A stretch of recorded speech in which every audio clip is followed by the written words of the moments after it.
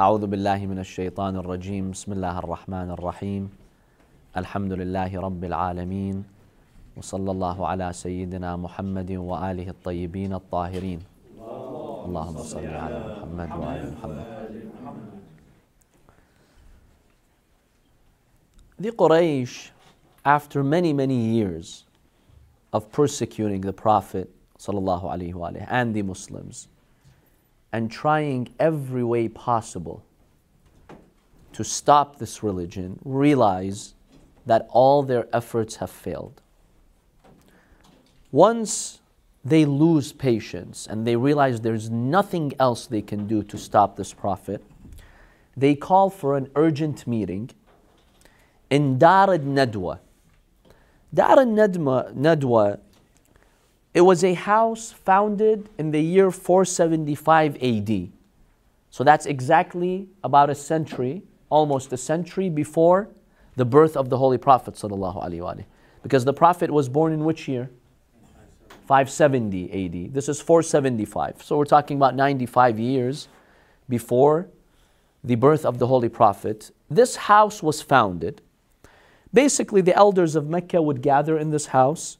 They would meet, discuss important matters, and they would make important decisions. So they called for an urgent meeting, the leaders of Quraysh, in this house, Dar al-Nadwa, to discuss what their next step would be. For a long time, Quraysh had contemplated the idea of assassinating the Prophet. That did cross their minds many times before. But they realized that doing so would come with a big responsibility. Who's going to kill the Prophet? Any person would kill the Prophet, would drag his entire tribe into a drawn-out war with Bani Hashim and the family of Bani Hashim. Remember, the Prophet came from the family of Bani Hashim. They were a strong, well-respected family. So if you assassinate the Prophet, that means Bani Hashim are going to attack your tribe. They would seek retribution. So no one really dared to do that. And this is a main reason why they had not seriously considered killing the Prophet. Who's going to take that responsibility? No one wants to go to war with Bani Hashim. They also had some alliances with other tribes. So no one had the audacity to do something like that. Now, some books of history, like Al-Bidayah wa Nihaya, which is a Sunni book of history, it makes the claim, and this is very possible, we do have such references in history, such similar incidents. It says that Iblis, the big Satan, came in the form of a Najdi-looking man, an Arabian-looking man from the area of Najd. He joined this urgent meeting that they called for, and he also gave his opinion. Numerous tribal leaders gathered, and they just said, enough is enough, let's finish this. Some suggested to arrest the Prophet and imprison him, but they realized, until when can we imprison him? Eventually the Bani Hashim will pressure us so much, such that we have to leave him. Some said, let's banish him, let's exile him from Arabia. They figured that's not a great idea, because he'll just get stronger out there, and then he'll come back after us. So they were stuck, not knowing what to do. Yes? Did you have a question? So, Iblis gives them the idea, and Abu Jahl is the one who supports this idea. They're like, look, if any single person kills the Prophet, that tribe to whom this person belongs to will be in trouble. So let's select 15 well-respected men, ages 40 and older, from each tribe, each powerful tribe, and have these 15 together kill the Prophet. Now what is Bani Hashim going to do? Go to war with 15 tribes? That's not possible. You can't go to war with 15 tribes. It's just not possible. One tribe, two tribes, you can. Not 15, not everybody in Mecca. So they'll settle for the diya, for the blood money. We'll sit with Bani Hashim, we'll apologize to them. Okay, here, we'll give you the blood money, the diya, and it's over. They loved the idea. They realized this is fantastic. not a single tribe or person will be responsible for the death of the Prophet. So they decided, let's execute this plan. Let's execute this wonderful plan, they thought. Let's have 15 people, take each one a sword in their hands. At once they strike the Prophet with one blow, such that they all participate in the killing of the Prophet. So once they decided to go with this plan, something very important happens. This is now the night of the Hijrah, the very last night of the Prophet ﷺ staying in Mecca. Allah subhanahu wa ta'ala reveals a verse in the Holy Quran, and God informs the Prophet of this evil plot. Allah subhanahu wa ta'ala reveals the following verse, Surah Al-Anfal, verse 30, وَإِذْ يَمْكُرُ بِكَ الَّذِينَ كَفَرُوا لِيُثْبِتُوكَ أَوْ يَقْتُلُوكَ أَوْ يُخْرِجُوكَ وَيَمْكُرُونَ وَيَمْكُرُ اللَّهُ وَاللَّهُ خَيْرُ الْمَاكِرِينَ. And the disbelievers, they developed a scheme, an evil plan against you to either take you as a captive or kill you or drive you away, because these were the three options that they discussed. Then Allah says they scheme and Allah schemes, and Allah is the best of planners. So Allah informs the Prophet ﷺ through Jibreel. After being informed of this assassination plot, what is the first thing the Prophet does? The first move that he takes. It's a very important move that really tells us who the leader after the Prophet ﷺ was. When you're told such an important news that you're about to be assassinated tonight, you share this news with the closest person to you, with a person whom you fully trust and you find trustworthy.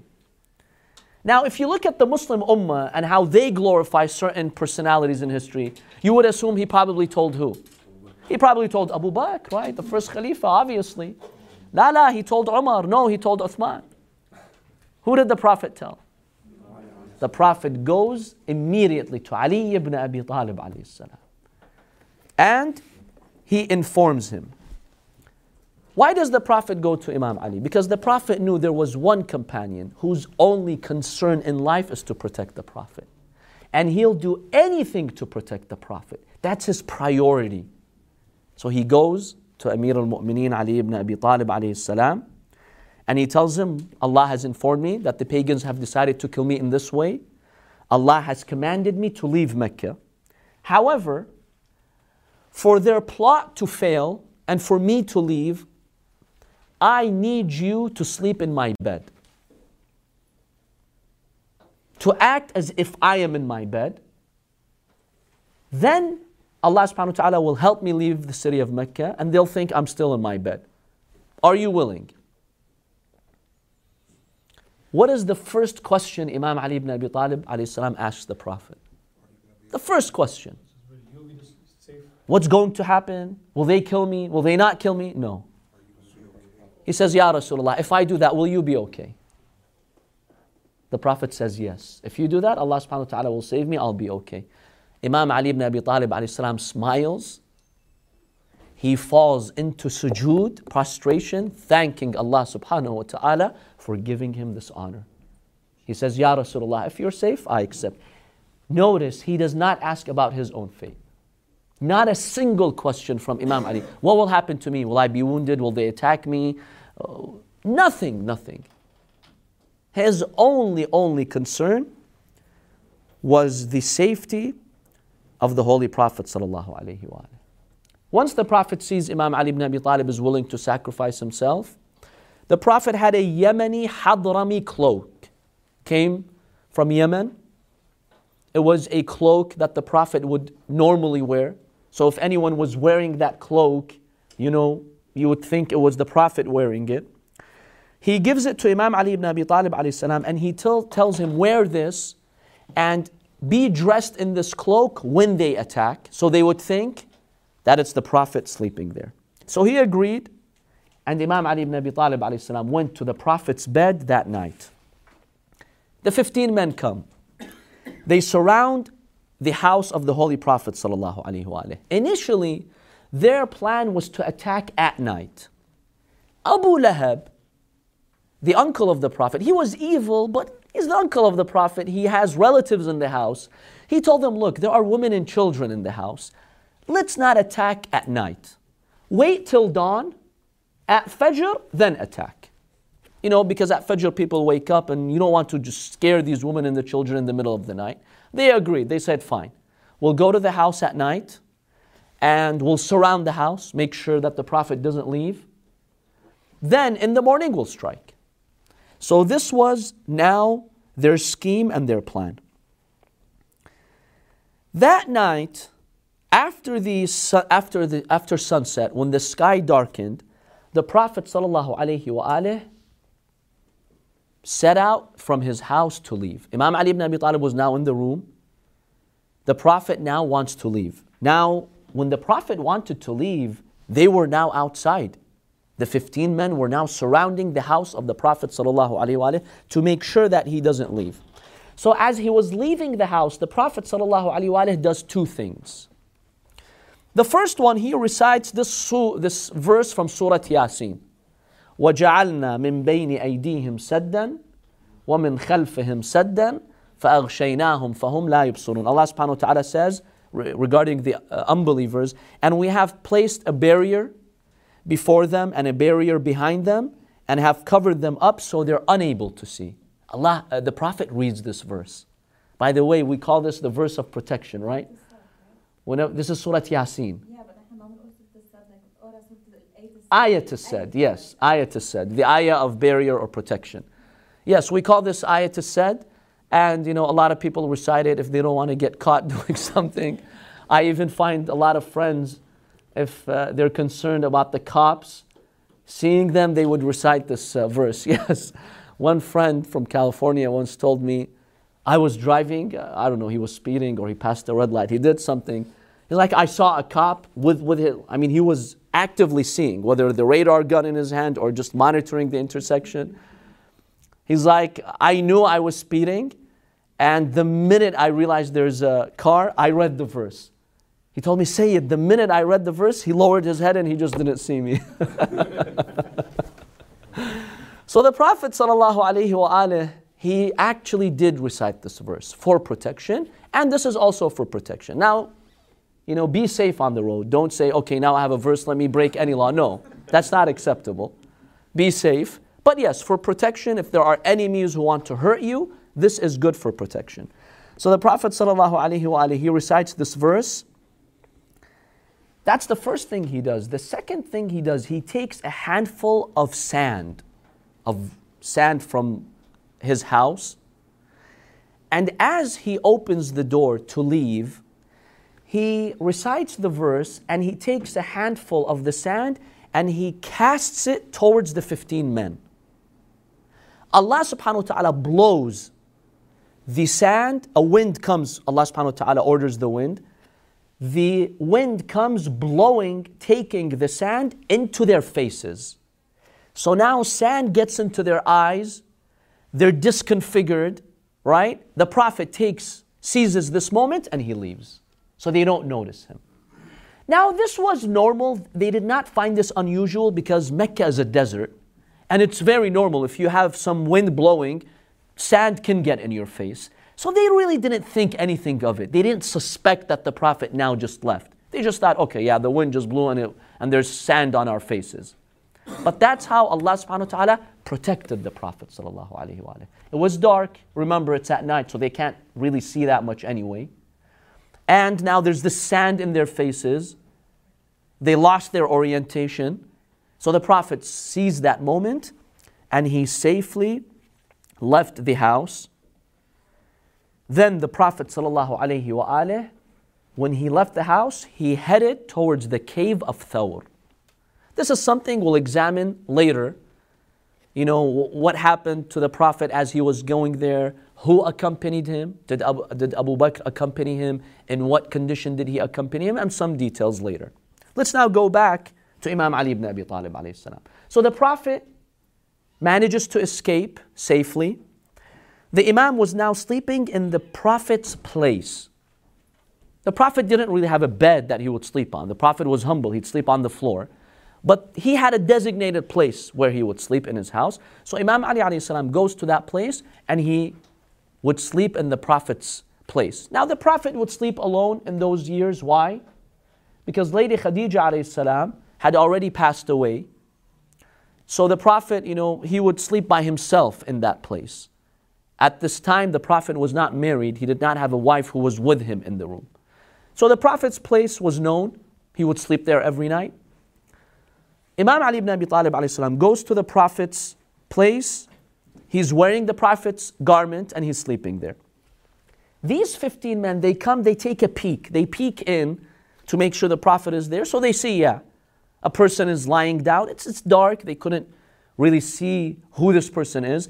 But he was wearing the Prophet's garment in the Prophet's place. So yes, nothing unusual here. The Prophet sleeps there every night. Now, when they became certain that this is the Prophet, when they were able to discern his garment, they carried out their nightly tradition of doing what? Stoning the Prophet ﷺ. On many nights during these last 3 years, after the Sha'b of Abu Talib, the pagans would come to the house of the Prophet and they would take stones and hurl it at the Prophet ﷺ. Yes, this is some part of the Prophet's history that we're not really told. The Prophet had to struggle from this and he wouldn't say anything. He wouldn't do anything. So that means he was bruised? Yes, they would bruise the Prophet. Now, with his garment, he would protect himself, but it still hurts. Rocks being hurled at you. Just imagine the level of harassment. So when they started this tradition of, hitting the Prophet, Imam Ali was there. The hadith states when they hit that body thinking it was the Prophet, they hit Imam Ali ibn Abi Talib alayhi salam. Imam Ali ibn Abi Talib alayhi salam groaned in pain. Whereas the Prophet would not make any sounds when they would hit him. Scholars analyze this. Why? Imam Ali is patient. He is a very patient man. And, just a few rocks hurled at him are not going to make him cry. Was he sad because he put himself Why did he cry? He was happy. He was smiling that night to be sacrificing his life for the Prophet. When he got hit by the stones, the hadith says he started crying even with a voice. He started groaning. Why? Yes. He felt what the Prophet had to go through every night. So he cried for the Prophet ﷺ. This is what you go every night through. So he knew the Prophet was harassed, but when you go through that experience yourself, and you just imagine the greatest creation of God going through this every night, that made Imam Ali ibn Abi Talib alayhi salam cry. He couldn't hold back his tears. So the Imam alayhi salam is very saddened to remember how the Prophet would be harassed every night like that. So now Imam Ali ibn Abi Talib alayhi salam is lying down, waiting for their attack any minute. This is now at night, dawn has not come yet. Something amazing happens. Sunnis have narrated this in their books. So have Shias narrated in these books. For example, you have Ibn al-Athir, he's narrated this. Ghazali, he's narrated this. As Imam Ali ibn Abi Talib is lying down, waiting for their attack, Allah subhanahu wa ta'ala speaks to two of His greatest angels, Jibra'il and Mikail. Allah reveals to them, Allah tells them, I have made you brothers. Jibra'il, Mikail, your brothers. I've assigned you as brothers.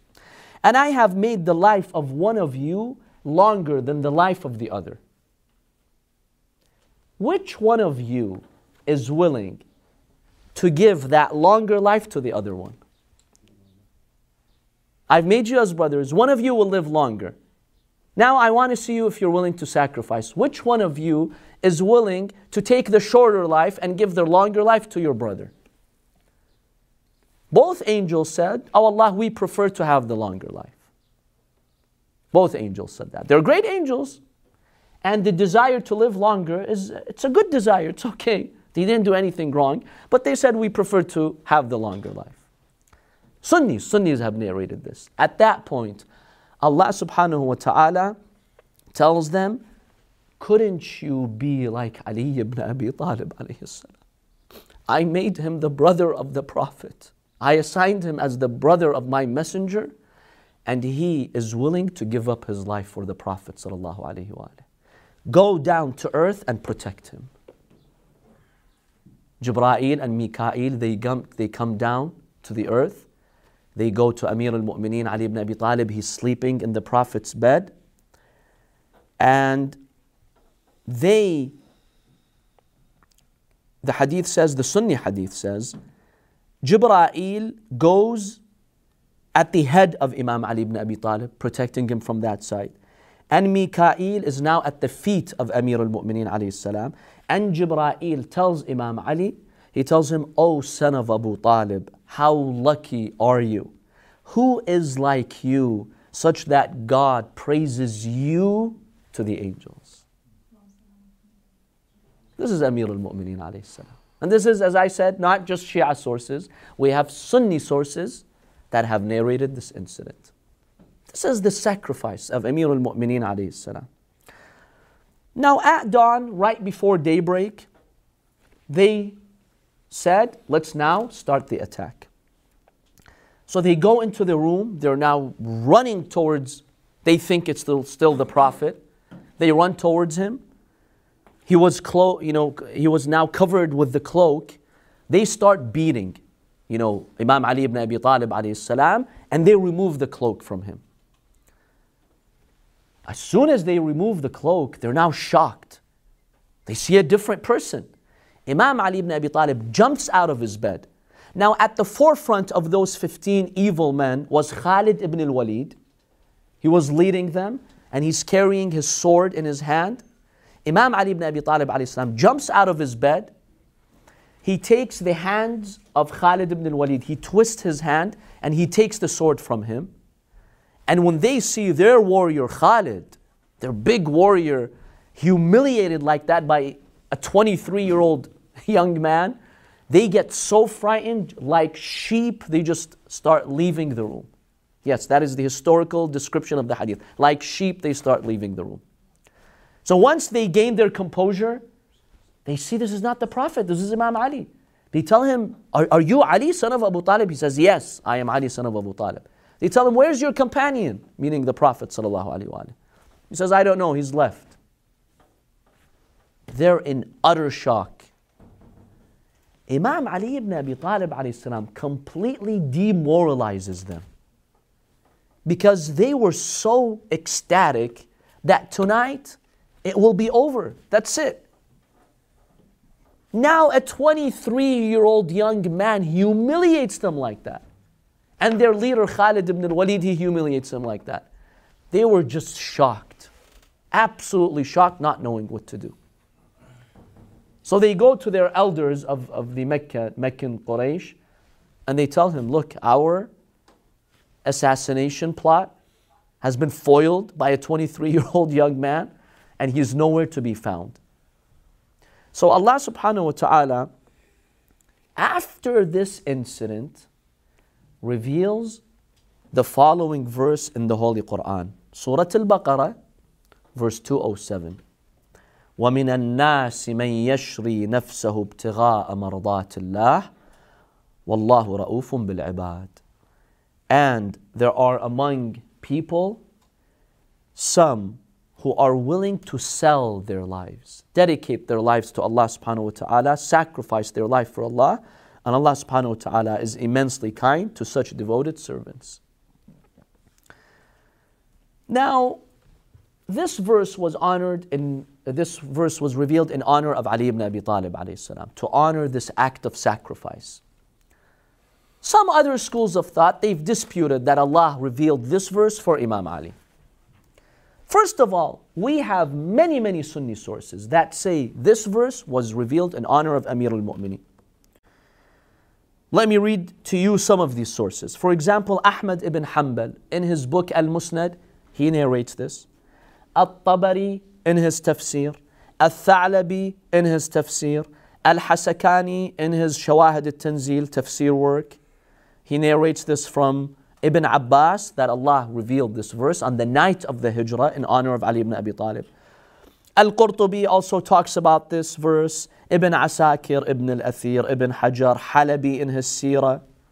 So many Sunni sources that clearly state Allah subhanahu wa ta'ala revealed this verse in honor of Ali ibn Abi Talib alayhi salam. Now those who have a disease in their hearts, like Ibn Taymiyyah, he rejects it. No, this is not about Ali ibn Abi Talib. And he makes an argument that the Surah Al-Baqarah is a Madani surah, whereas this verse is revealed in Mecca on the last night of the Hijrah, right? Before the Hijrah. So that's proof that this is all false, even though there are tens and tens and tens of sources which make this hadith mutawatir. According to Sunni schools of thought, this is mutawatir. Because to many Sunni schools of thought, you only need 10 sources for a hadith to be successive and generate certainty. Yet he rejects it. Interestingly, we find that Al-Halabi, who has the famous work of Seerah on the Prophet, he responds to Ibn Taymiyyah. He says, Ibn Taymiyyah, you have no right to falsify this hadith that states Allah revealed this verse in honor of Imam Ali. First of all, we have so many sources. How do you deny them? Secondly, true, Surah Al-Baqarah is a Madani chapter. However, what? Exactly. You can have some verses that were revealed in Mecca. And in fact, this is very common in the Quran. You have many Meccan chapters, some of their verses were revealed in Medina. You have many Madani chapters, some of their verses were revealed in Mecca. So this is quite common in the Holy Quran. This is not something unusual. We have many, many such examples. Surah Al-Isra, for example, it's a Mecca verse, Mecca surah. Some of its verses, according to Sunni and Shia, were revealed later in Medina, and vice versa. So he tells him this is not uncommon. Imagine, you have a Sunni scholar addressing who? Ibn Taymiyyah, telling him that, this is wrong for you to say that. So we accept that Allah subhanahu wa ta'ala revealed this verse in honor of Amir al-Mu'mineen. Now Ibn Taymiyyah and some others, they say no, Allah revealed this verse about a companion of the Prophet named Suhaib al-Rumi. Yes, brother. Just a footnote in there, I read it a long time ago, that the Khawarij say that this verse goes to Abu Muljam. Yes, Muawiyah, may Allah curse him, he summoned Samara ibn Jundub, one of the companions, evil companion. He told him, what does it take for me to give you? What does it take for you to say that this verse, those who sacrifice their life in the way of Allah, that was revealed about Ibn Muljam, the killer of Imam Ali? What will it take for you to say, I heard this from the Prophet as a companion? Started negotiating 50,000, 100,000 coins, 200,000. They settle on 400,000 coins. Muawiyah pays Samara ibn Jundub 400,000 coins to fabricate a hadith, claiming that he heard the Prophet saying, Allah revealed this verse in honor of Ibn Muljam, the killer of Amir al-Mu'mineen. And this is Muawiyah whom they praise. So yes, the Khawarij did make that claim, and Muawiyah was instrumental in the fabrication of this hadith. So now Ibn Taymiyyah and others, they claim Allah revealed this verse in honor of who? Suhaib al-Rumi. Suhaib al-Rumi was a companion of the Prophet from Bani Nimr.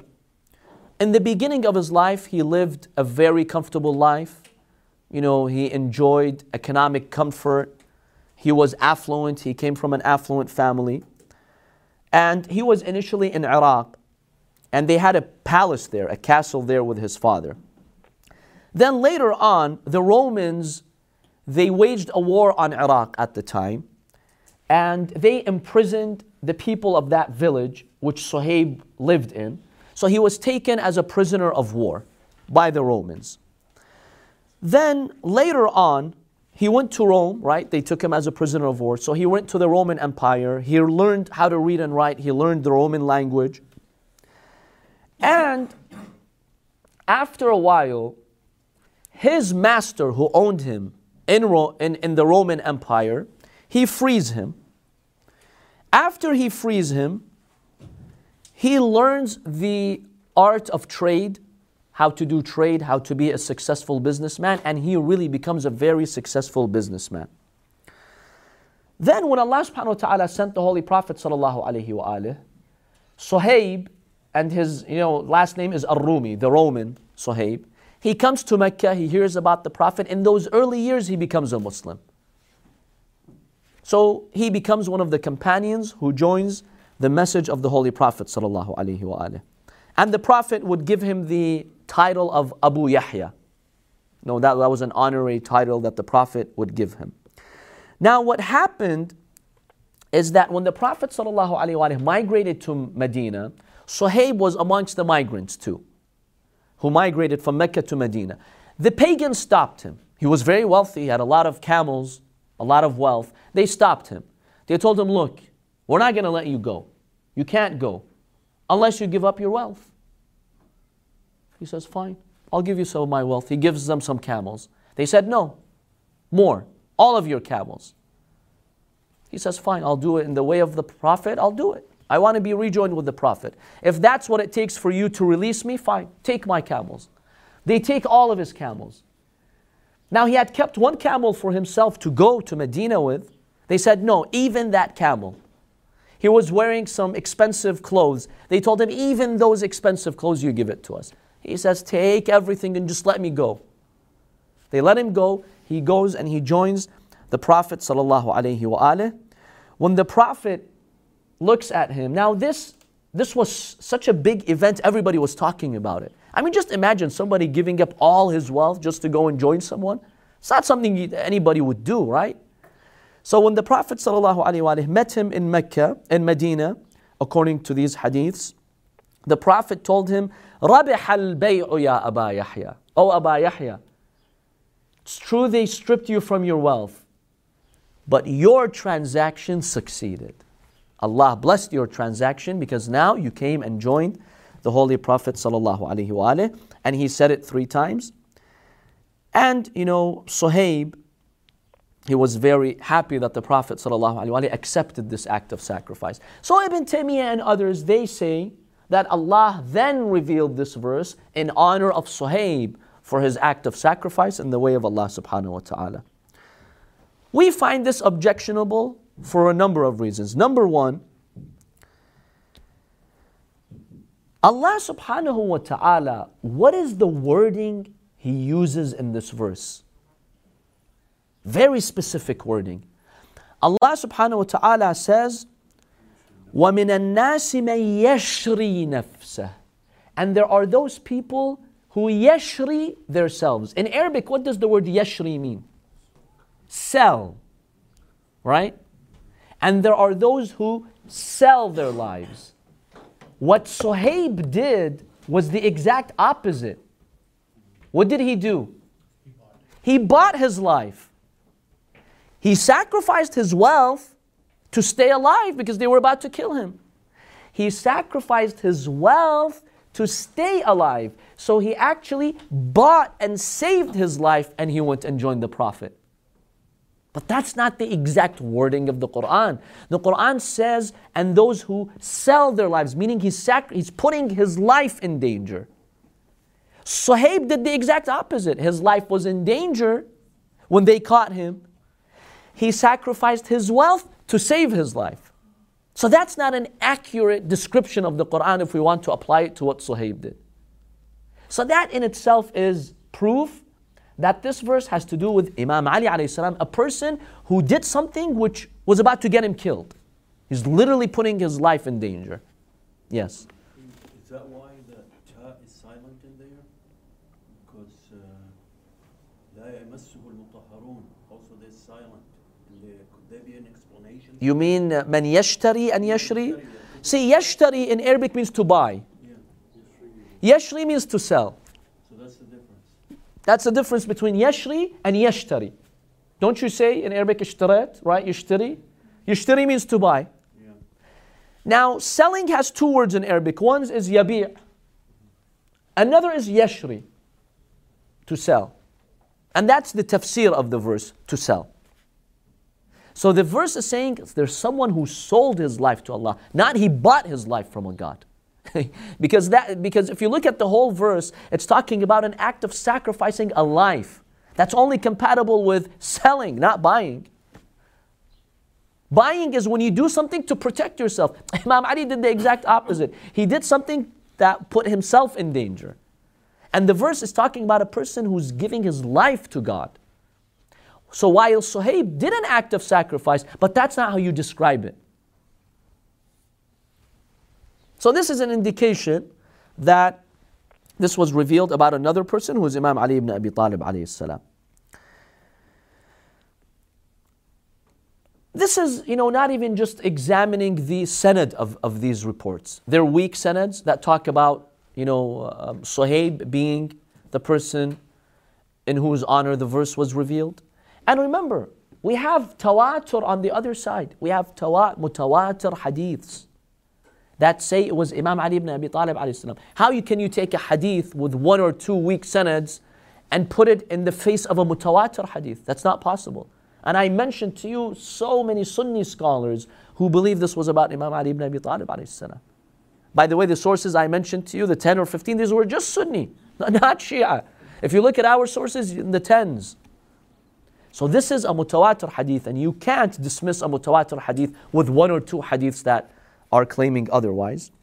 Number 3, we actually have a problem in these hadiths that talk about Suhaib.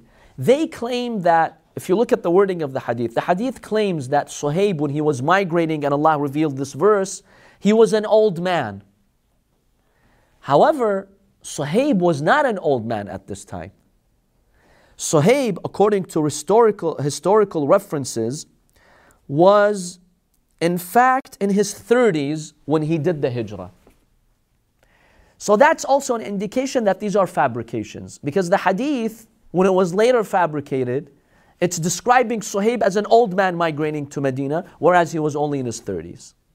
So for these reasons and other reasons, we don't accept the claim that this was about Suhaib, and this was indeed about the Imam alayhi salam.